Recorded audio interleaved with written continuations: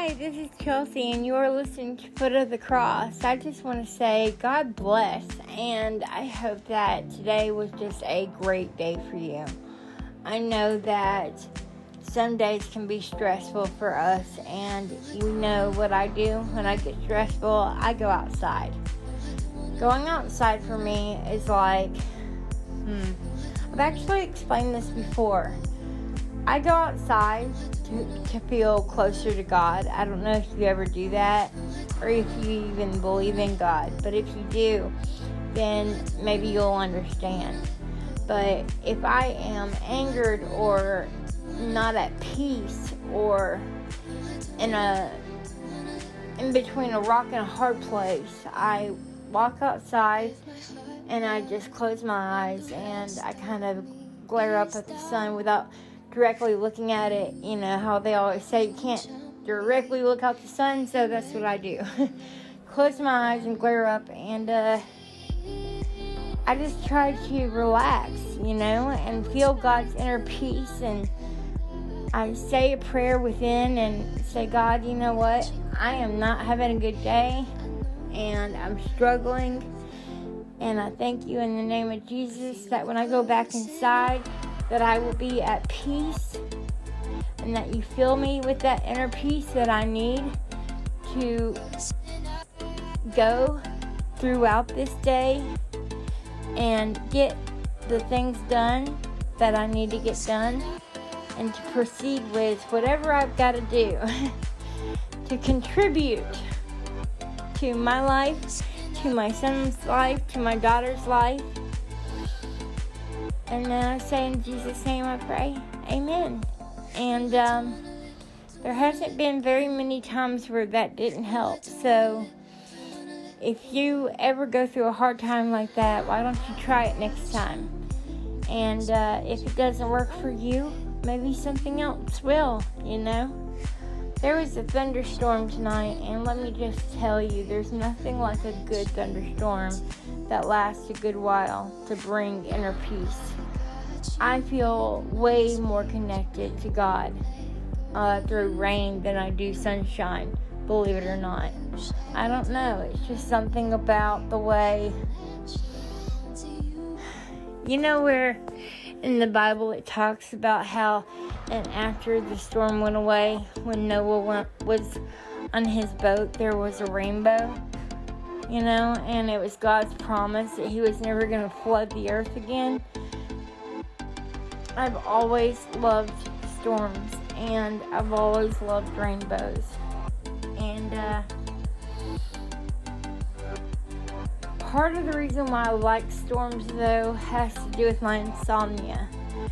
And because of my insomnia, like my kids, I have to have a fan on or a TV on, and I always used to hate that, just like my dad used to, because my grandmother, before she died, she always had to have Lifetime on or the news whenever she was going to sleep, and the more sicker she got, she would sleep in the living room, so everybody had to hear, the filthiest language coming out of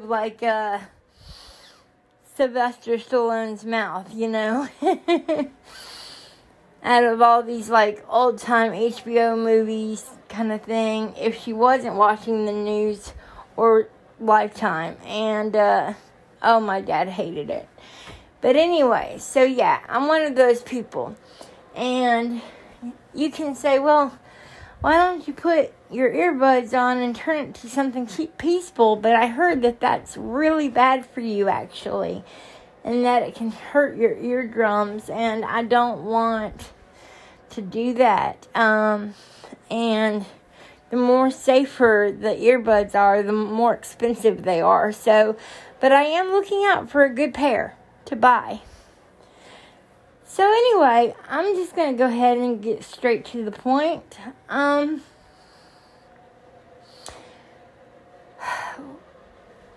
friend of mine was struggling and took a lot of her Xanax. She went through a lot of it. And she went and bought some from a friend of hers. And then she had already taken a few on the way home.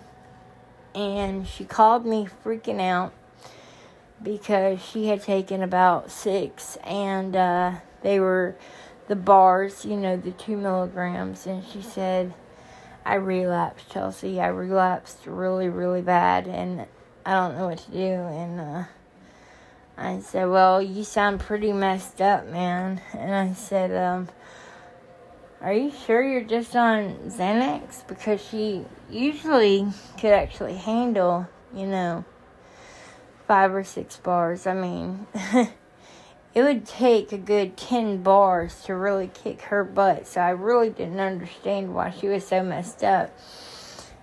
And then about half hour after talking to her, she called me back while I was in the bathroom, and I came back into the room and I saw a missed call, and I called her back, and she said, you're not going to believe this, but the Xanax that I bought, it was like not fake. There was Xanax in there, but there was fentanyl in there too. And that just scared me so bad because she could have absolutely died. She could have totally died. And I've done episodes just on fentanyl on the show, and it was really scary. I talked to her throughout most of last night just to make sure that she was okay.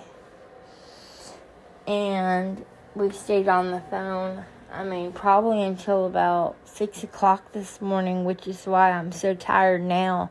You have to be careful, I know a lot of people right now that are literally getting on methadone and going to methadone clinics and quitting drugs because of the fear of not knowing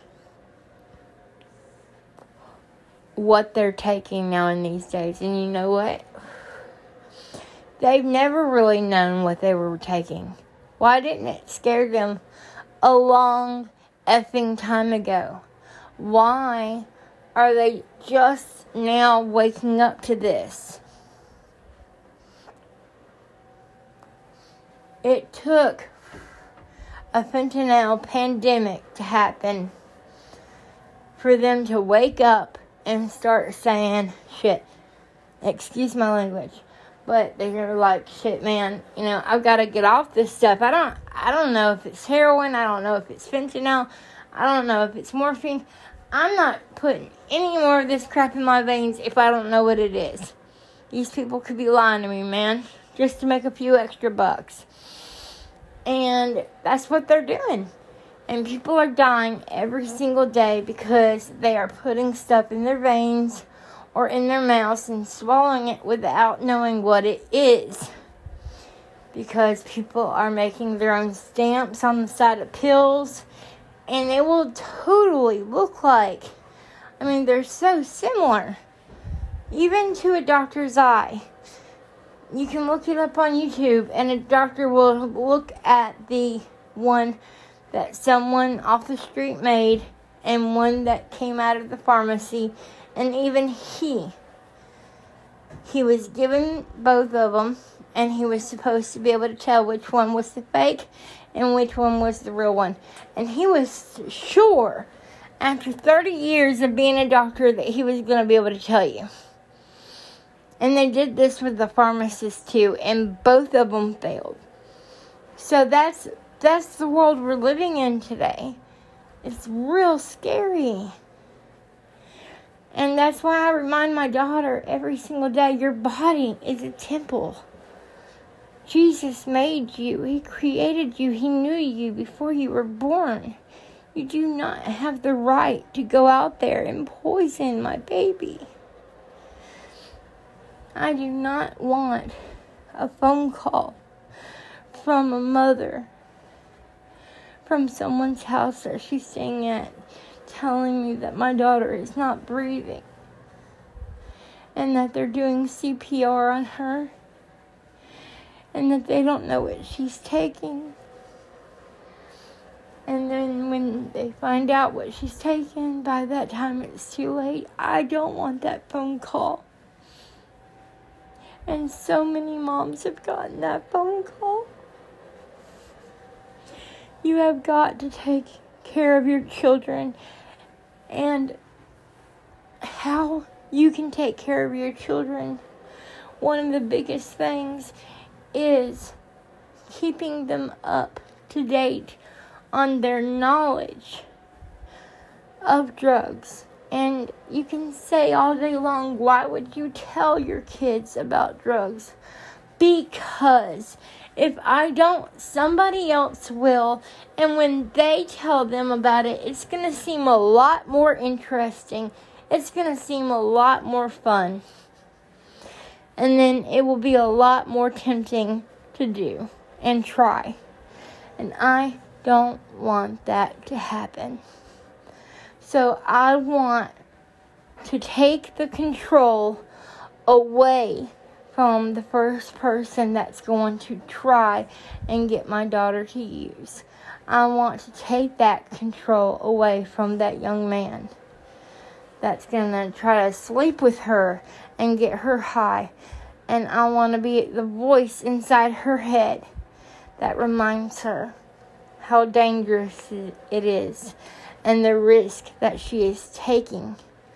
She could get pregnant. She could get an STD. She could overdose. She could die, and she might not return home to me. And all of those are things. And not only that, but she's also sinning, and God is everywhere, and God is watching us. He's not just watching her, He's watching all of us. And I said, and if you do it, that means I'm also not doing my job. So please, let's not fail, and let's do this right, and keep our kids in check. Make sure they know what's out there, and make sure they know what is going to be expected of them. They are going to be expected to get drunk when they go to college. They are going to be expected to be playing beer pong and all that stuff. And all of those things that once seemed so innocent, it's not so innocent anymore. Because now, and my daughter has even told me, Mom, I don't even sit my cup down, not even for a minute. And I'm like, that's my girl. And she said, I don't do it until I am totally done with it. And I say, that's my girl. I've taught you well. I've taught you well, Earthling. That is mother empowerment right there. We stop it. We stop when we want it to stop. And we can stop the line of drug addicts right now by making sure that this generation doesn't become addicted. We can stop the generational curse of addiction in our family by making sure that our loved ones don't become addicted. Be part of that. Be part of stopping the use of drugs in your family. And if you are using and you have a child and she hasn't used yet, stop right now. Stop this very instant. Do what's best for your child and what's best for you. Go to a rehab, do what you gotta do. And show your child, look what Mama's doing. Because I love you. Love yourself. Because first of all, you can't love anyone else until you love you. Okay? And you're never going to love yourself if you continue to use drugs. So the first thing you have to take care of is your own addiction. And you have to get yourself sober. So let's get you sober first. And show your daughter or your son and daughter, yes, I did this for me, but I also did this for you. Let them see how much you love them. And then through their own growth and your own spiritual gain and spiritual growth from getting clean, they will see what a wonderful transition you have made. And they will learn to never do drugs. And you will stop that curse that was once in your family. That curse of addiction that once had a hold in your family will finally be over. And if your child is already addicted and you are addicted, then both of you go to rehab together. And maybe you will have to go to different ones. That's okay. But talk to each other. Tell each other it's time. We are never ever going to stop if we don't choose now. And they're going to find us dead somewhere. And it's going to be so conventional. And it's going to be so... You're going to be such a stereotype.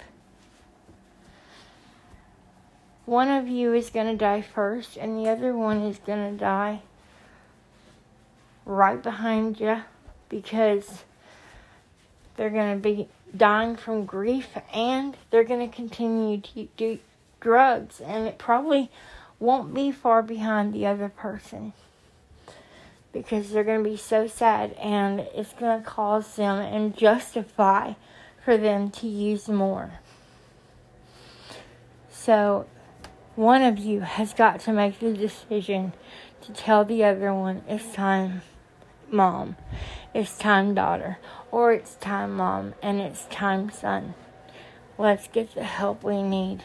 And if it's the entire family, it's time, Mom. It's time, daughter. It's time, son. It's time, Dad. And maybe Dad only drinks a few beers a day, while the mom and daughter are popping pills, and the youngest is smoking meth here and there, and wheeling and dealing. You have a house in turmoil. None of these children will ever succeed in anything in their entire lives.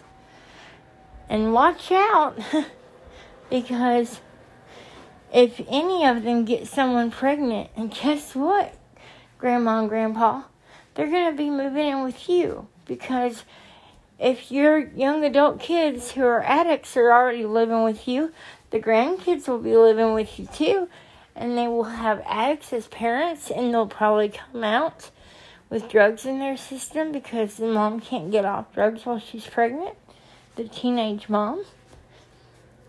Who's going to financially take care of all of this?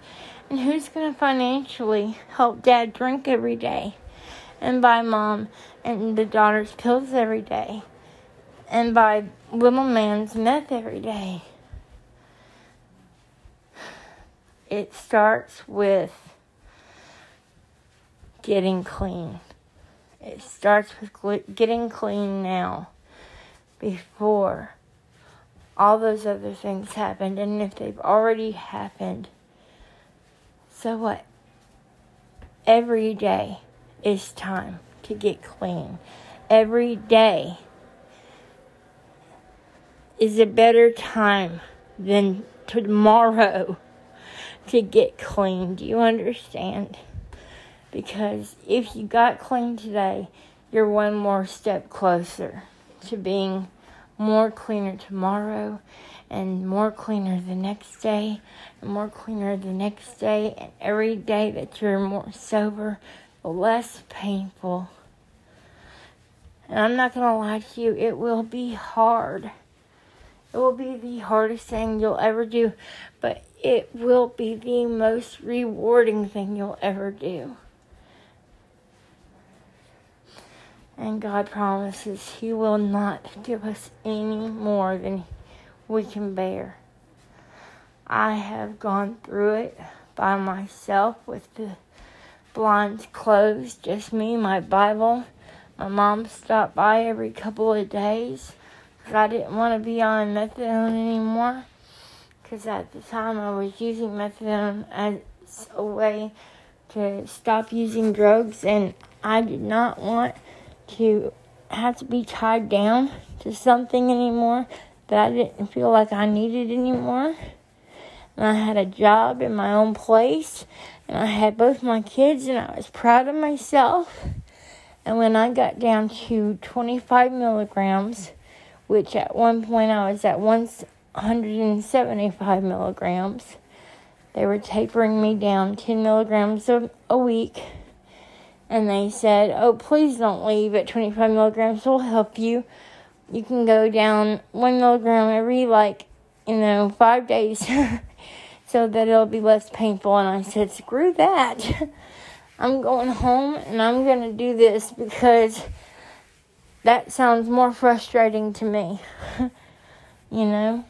So it was tough. But me and my huge bag of Skittles and big box of chocolate milk, and my mom coming by to check on me every 2 days with her blood pressure blood pressure machine, and my thermometer, and my Sex and the City on DVDs, and she kept the kids. I did it, and I came out the other side, and when I did, they did have to put me on antipsychotic, but it was because I needed to be on one, and I'm still on it. And I call it antipsychotic because I have PTSD, and I am on Xanax. And there's a lot of people that judge me for being on Xanax. They're like, how can you preach to people about not doing drugs when you yourself do drugs? Yes, I have been in a place where I took way too much Xanax. The first time I took way too much Xanax was when I first got my hands on it, because I'm like, oh my God, the pain is gone.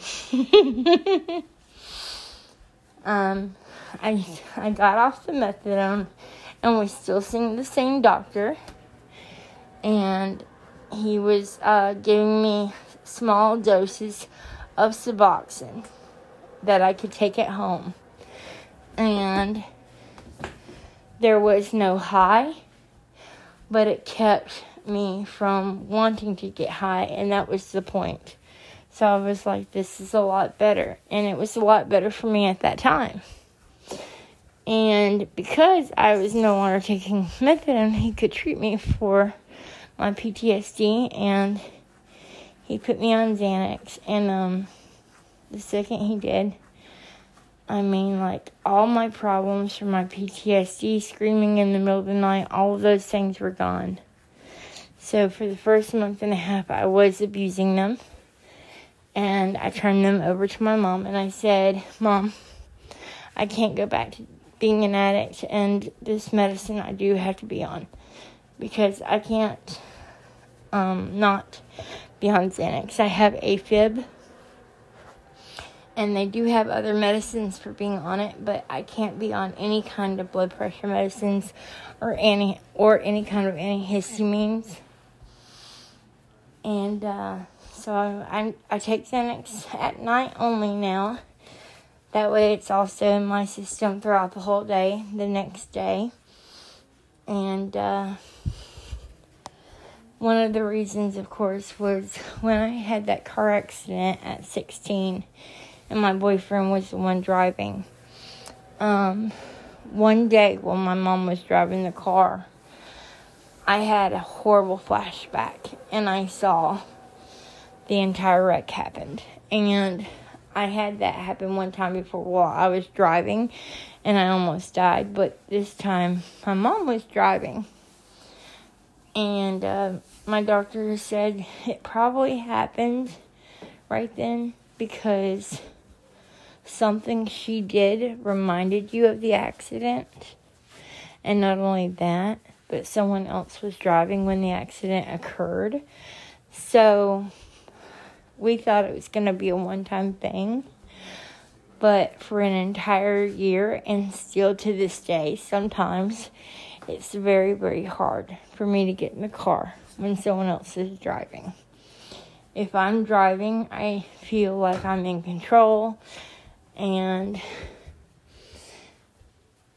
I don't actually like saying that. I'm going to go ahead and change my words. I feel like me and God are in control, and I know that we've got this.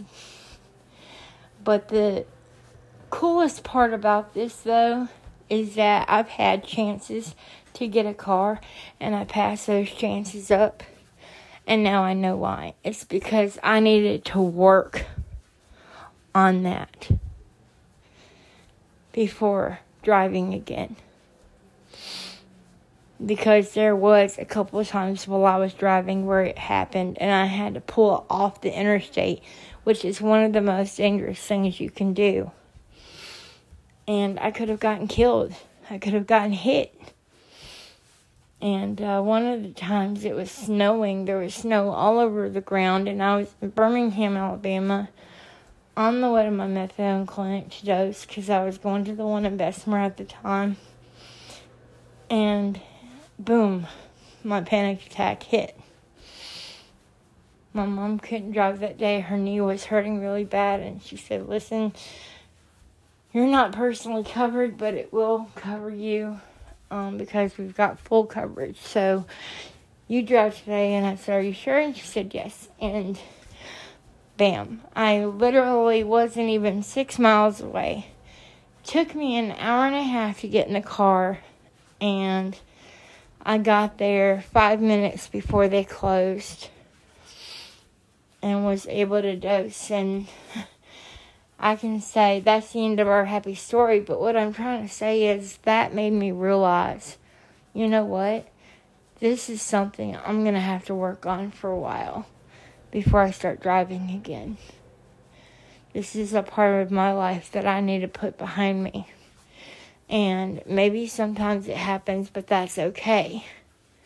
So I started breathing exercises, and I'm going to go ahead and warn you, don't ever, if you have any difficulties like me or that relate to mine, don't ever do what I did.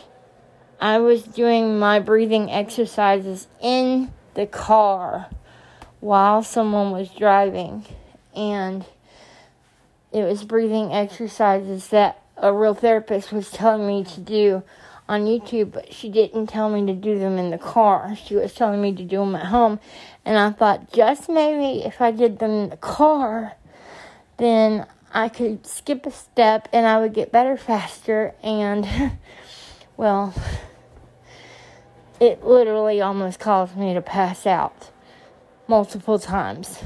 And so when I talk about these things, I guess I should say, don't try this at home. Do your own studying before doing anything, please. But eventually, I was able to learn on certain things like get in the car and don't start talking right away. Focus on something like, oh, it's a beautiful morning. For a while there, it was easier to leave right before the sun came up so that I didn't see everything, you know. And not only that, but hardly any cars would be on the road, you know. So that also helped. And also, it would be more peaceful at night. So that kind of helped a little bit too. My dad, he loved talking a lot, so he wasn't the best person to drive me to the methadone clinic for a while I was going through this, but he was good at saying, okay, I'll shut up. We'll turn the radio off, we'll turn the air on even though it's 20 degrees out, whatever you need. And he would put a jacket on because I would feel like I was going to pass out, and my nerves inside my body, I mean, they're messed up anyway from my car accident. Sometimes I can't tell when I'm cold, and sometimes I can't tell when I'm hot. And my anxiety on top of that will mess with them. And when it's cold outside, I'll be sweaty. And when it's hot outside, I'll be, like, actually shivering. So, and he would say, put a jacket on. And I'm like, are you nuts? I'm hot. And he's like, oh, my God. All she ever says is, I'm freezing. And now she's saying she's hot.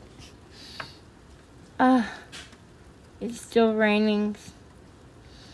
But it's a peaceful rain. I don't know if you can hear it or not.